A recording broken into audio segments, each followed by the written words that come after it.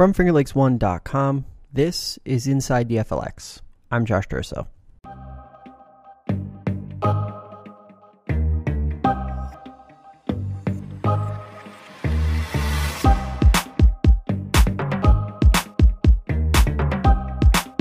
Last week I sat down with outgoing Seneca Falls Central School District Superintendent Bob McKeveny alongside his successor, Jeremy Klingerman, to talk about the leadership transition happening in that district.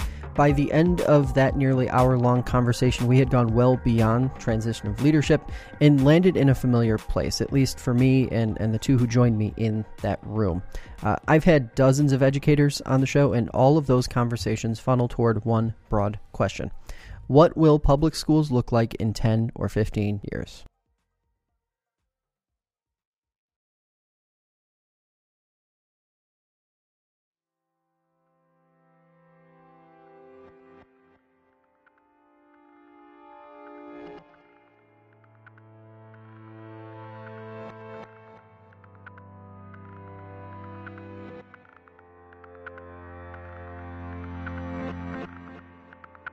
Technology has become intimately involved in all aspects of learning, and when it comes to standardized assessments, their role is actively changing. McKeveny talked about tests and how he views public schools, particularly high schools, evolving to look more like colleges than stereotypical classrooms of the past.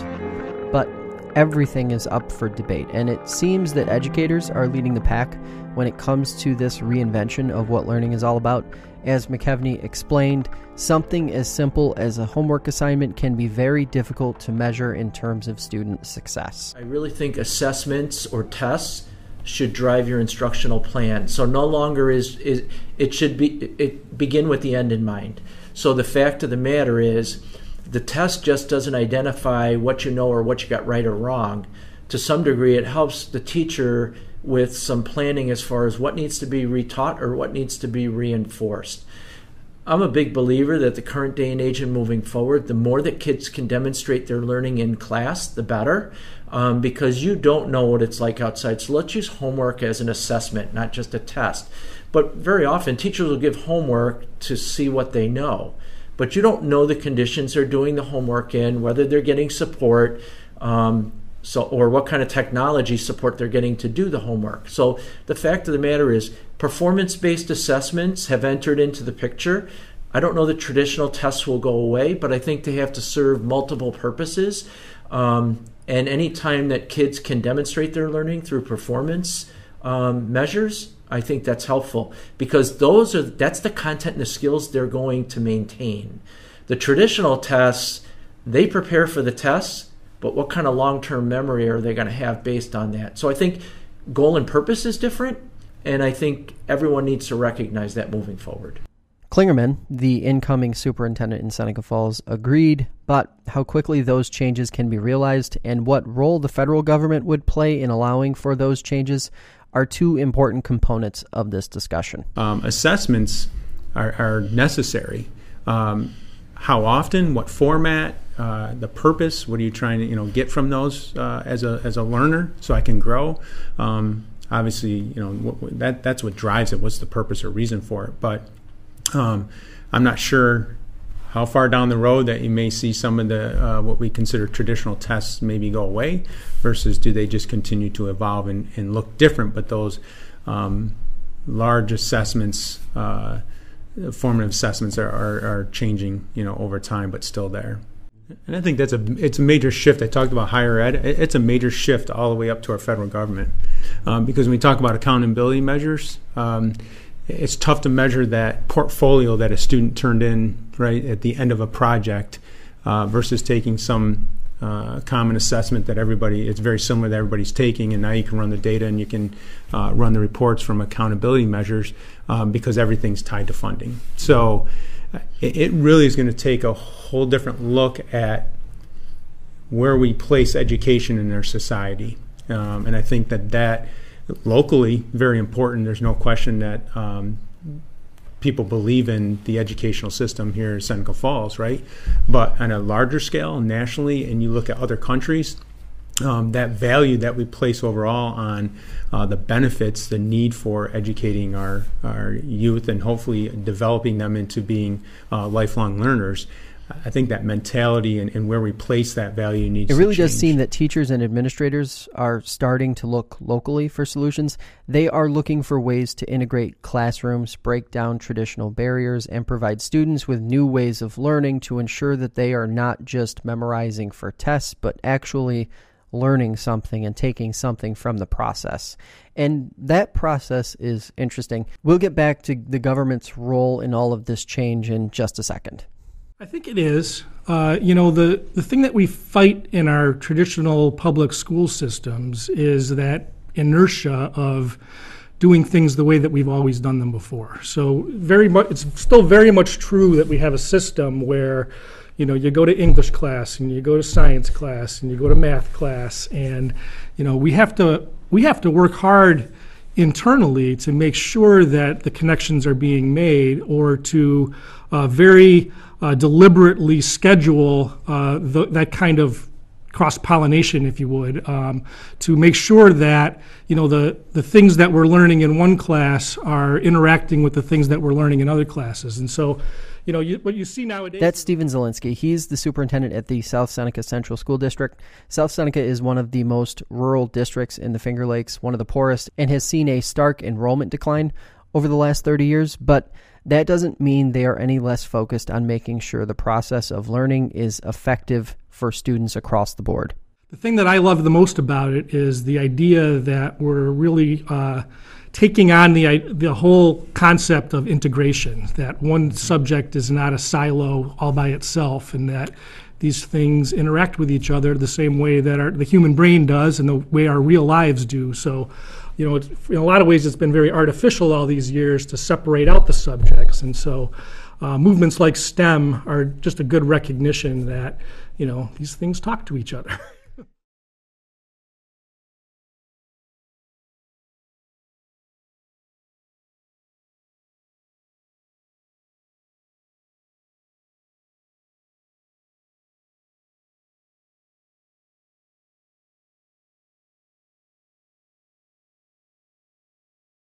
So what does any of that have to do with standardized tests or the public school system more broadly? Well, the state is taking notice that classrooms are working to teach to a broader message. Furthermore, through the state's acknowledgement, it's giving districts like those in the Finger Lakes more room to continue growing and changing what they're doing. Freed up to I'm excited about the conversations that are happening at the state level. When you interact with people from the Department of Education and those that are making the regulations, there is a strong recognition that things are changing and that they need to change, and it's a good thing that they're changing. But we still have that system of Carnegie units in the high school and Regents exams, although there's a move now. It used to be a certain number of Regents exams were required for graduation. Now they're building in some flexibility for that. Mm-hmm. They just did some regulations at the middle level to give local school districts an opportunity to build a program that's a little bit more tailored to their own community. Mm-hmm. And these are great pieces of the puzzle, a good movement in the right direction. But, as I said, the system is still the system. And, right. It's hard for a classroom teacher not to be paying attention to that Regents exam at the end of the year as the primary method by which everybody evaluates whether it was a successful class year or not. Here's where things get really complicated, though. State and federal expectations are not always aligned, and it's almost like teachers have two sets of guidelines to operate by.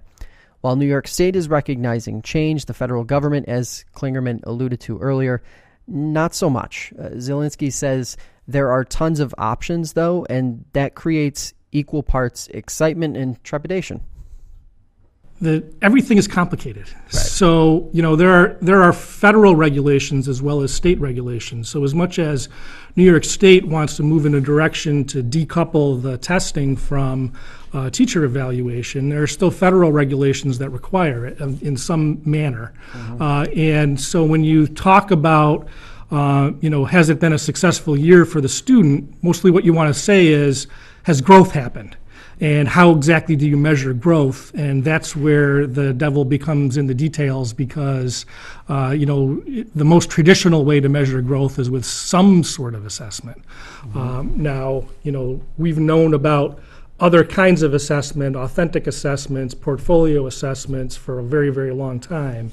But putting together a system that somehow, makes it clear how a teacher is going to be evaluated can be a pretty big challenge. So, yes, excitement, but also a little bit of trepidation, because you got to figure it out somehow, and you got to meet both those state and federal regulations when you do it. When we return from our break, technology and what it contributes to the question, what will public schools look like in 10 years?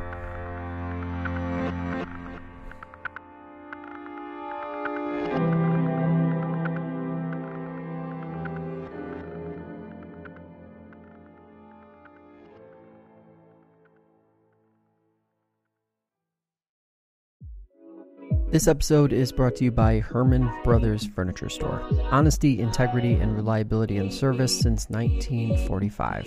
Stop in today or visit HermanBrothersLions.com to learn more. And by Woody's Bar and Grill, a unique, relaxing dining experience in the heart of the Finger Lakes. Learn more and check out their menu by visiting Woody'sBarandGrill.com.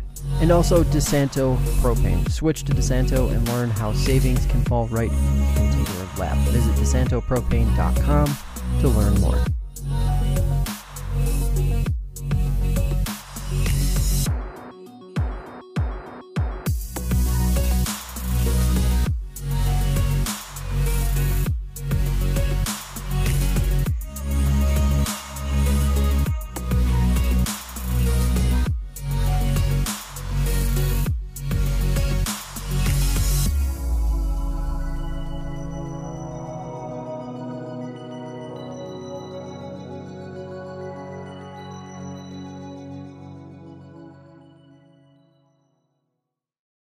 Welcome back to Inside the FLX. I'm Josh Durso. So far, we've been wading through the regulatory world of public schools, trying to answer a basic question.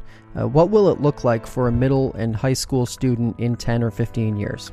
Moreover, what will that learning process or experience look like in another 10 years? It's important because of the significant change that's happened in the last decade alone. We're talking about technology. Zielinski says that teachers and administrators have had to focus on bringing an evolution to students because they have been born into technology. Remember, up until recently, schools had students who lived before mobile computers like smartphones were a mainstream item. Now, nearly every student has an electronic device or has access to some device that is connected to the internet in some way, shape, or form, and it's part of their learning process. Kids that are graduating high school today have grown up in a world where they're so much more connected to the rest of the world than a few generations ago. And, however you feel about social media, however you feel about, internet-based tools, they're the reality. And it's what kids have grown up in. Even 10 or 15 years ago, I was reading that, www for a young kid doesn't mean World Wide Web. It means whatever, whenever, wherever. And so when you grow up in that environment, it becomes a part of who you are. And, I like to talk about education as helping kids make sense of the world. It's this sense-making idea of the way that the brain works, and the brain likes to do that. So, you mix curiosity in with, your base knowledge, and it's a great recipe to learn something new. And part of the experience of our high school students nowadays is interacting with people beyond their community through these platforms. And I think that it's a fundamental difference about the way that they interact with the world, and I think that's not only is that important, but it's necessary for them to be successful later on. The days of just spending your entire existence in your own small community with the people that you know are probably over, and young people embrace that. That's not intimidating to them. So if, as he says, technology is a reality, what does that reality look like? What does it mean? Well, it varies by district, of course, but it also varies by grade level. I think right now, if you were to think about a normal daily student, it depends on the level. So if I'm going into Frank Knight, I could see anything between a Chromebox, a Chromebook, a iPad, right? Mm-hmm. So the technology is very vast. That's Jim Bruni. He's the administrator of business and operations for the Seneca Falls Central School District. He's played a big role in imagining and executing new ways that technology can be implemented or integrated into learning. And obviously the activities that they do within each one of them are totally different. Mm-hmm. So that's what the student themselves can utilize individually with their hands. Obviously there's other technology pieces in the classroom with smart boards and other items. But as we start to get through grades 3, 5, and up to the high school, we really focus a little bit more on the actual Chromebook and the laptops. Tries to build in a little more of the skills of typing too. That was a lost art once everybody made a switch to iPads. So I think we made an effort to start at grade 2 and 3 and really build that up using Chromebooks. But it also allows them when they get to the middle school, high school, to be a little more independent on their work, whether they have the Chromebook themselves and they take it home. It allows them to create work at school, work with students, collaborate with teachers, and then take it home and work and collaborate at home as well. Is typing still taught in schools, or is it gone? Typing is taught in schools, surprisingly, but okay. I think it went a good stretch for about a year or two when students got into using all the iPads and the apps, which are phenomenal, but too much of the touching of the screen really does cause some issues we've seen. That's Jim Bruni. He's the administrator of business and operations for the Seneca Falls Central School District. He's played a big role in imagining and executing new ways that technology can be implemented or integrated into learning.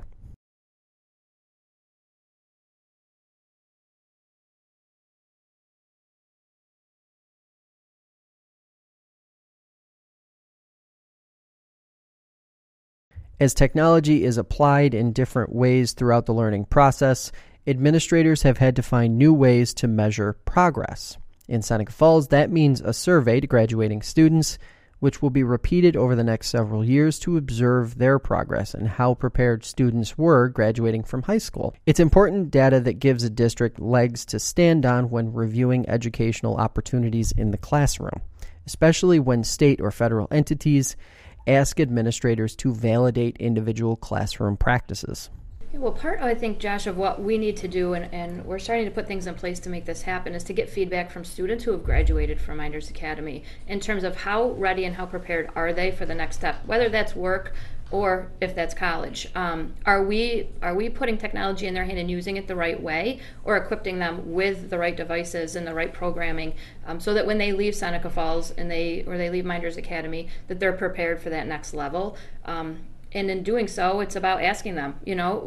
We're starting to put a survey into place at the end of this year with seniors saying, how prepared do you think you are? And then we'll survey them again 18 months out of high school to reevaluate that. And then 5 years out again to say, now that you're out in the real world, whatever that means for you, how prepared have you been? And what kind of a job did we do in helping you prepare for that? So getting feedback from them, I think, will help guide and help answer that question. I think that some of those answers we don't have yet because things are changing so much, right? So we just have to kind of keep our finger on the pulse to kind of know how we have to navigate and adjust based on what's changing with technology on a daily basis. Amy Hibbard, principal at Elizabeth Cady Stanton Elementary School in Seneca Falls, says implementation of technology comes down to creating the best outcomes for students. And as she walked us through the ways in which this is accomplished, the opportunity that technology provides students as they grow and learn became crystal clear. So the implementation really is all about how we can engage and empower students to not only access material differently, but also to show what they know, show what they've learned in different ways. So for example, we might have stations going on. So a teacher is with a group of 5 students doing a little mini lesson. There might be another station of students on Chromebooks, and they're creating Google Slides together. So they're sharing their material and doing a collaborative creation. Where another section, there might be 5 students on their Chromebooks, and they're accessing some digital content. So they might be reviewing something that they've already learned, or perhaps enrichment for a student who's already met the learning targets who can move on to the next section.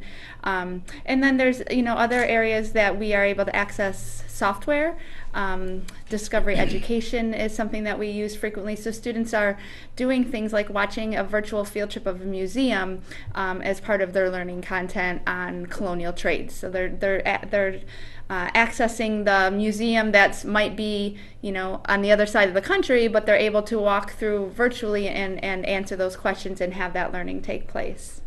This is where the educational fork in the road also becomes clear. As Jody Verke explains, she's the Director of Curriculum, Instruction, Assessment, and Professional Development in Seneca Falls.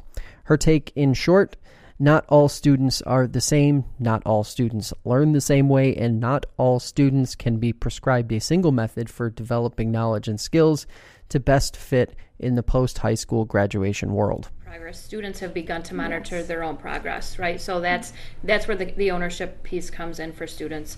When they feel like their learning is relevant and that they have some impact, right, on what they earn instead of what grade they get from a teacher, right? It's kind of changing that mindset from the teacher gave me a B or gave me a 75 to I earned it. And then what kinds of things can I put into place to maybe improve that grade? What kinds of things do I need to practice? What are the skill sets that I need to work on? So it really opens the door to conversations between the student, the teacher, and even the parent, and how we can support student growth, with the student being the center instead of the student kind of being on the side and the adults talking about the student. We are trying to bring the student into the game at a very early level so that they can learn to monitor and make adjustments to their own learning, to really have that sense of ownership over what's happening. So you've all talked a little bit about the balance of this whole thing. What are some of the traditional elements that are still, obviously textbooks, they're not dead, they're not gone, right? They're still there. Yep. What are some of those things that maybe were included in education 10, 15, 20 years ago that still are, and just because technology has come along doesn't mean that they've been pushed to the side or that they're in the dust? I think Amy spoke to this a lot. It's about, what are your learning objectives, right? Where do you want students to be able to walk away knowing that they learned? And then it's the question, and this is where the teacher becomes so valuable, how am I going to get students there? It's about the delivery of it, and does technology play a part in that at that time for that lesson? If so, great. If not, great.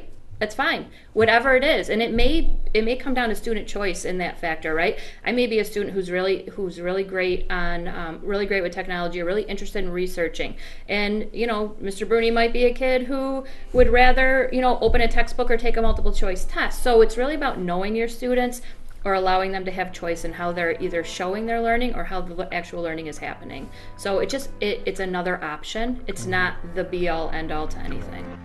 Next week, we continue this story with the second part of this special two-part episode. If education is going to look drastically different in the coming years, what will some of the programs that make up middle and high school learning look like?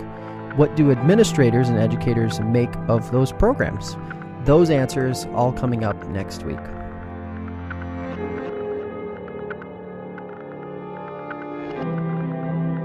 Inside the FLX is available on Spotify, Apple Podcasts, YouTube, and the FingerLinks1.com app.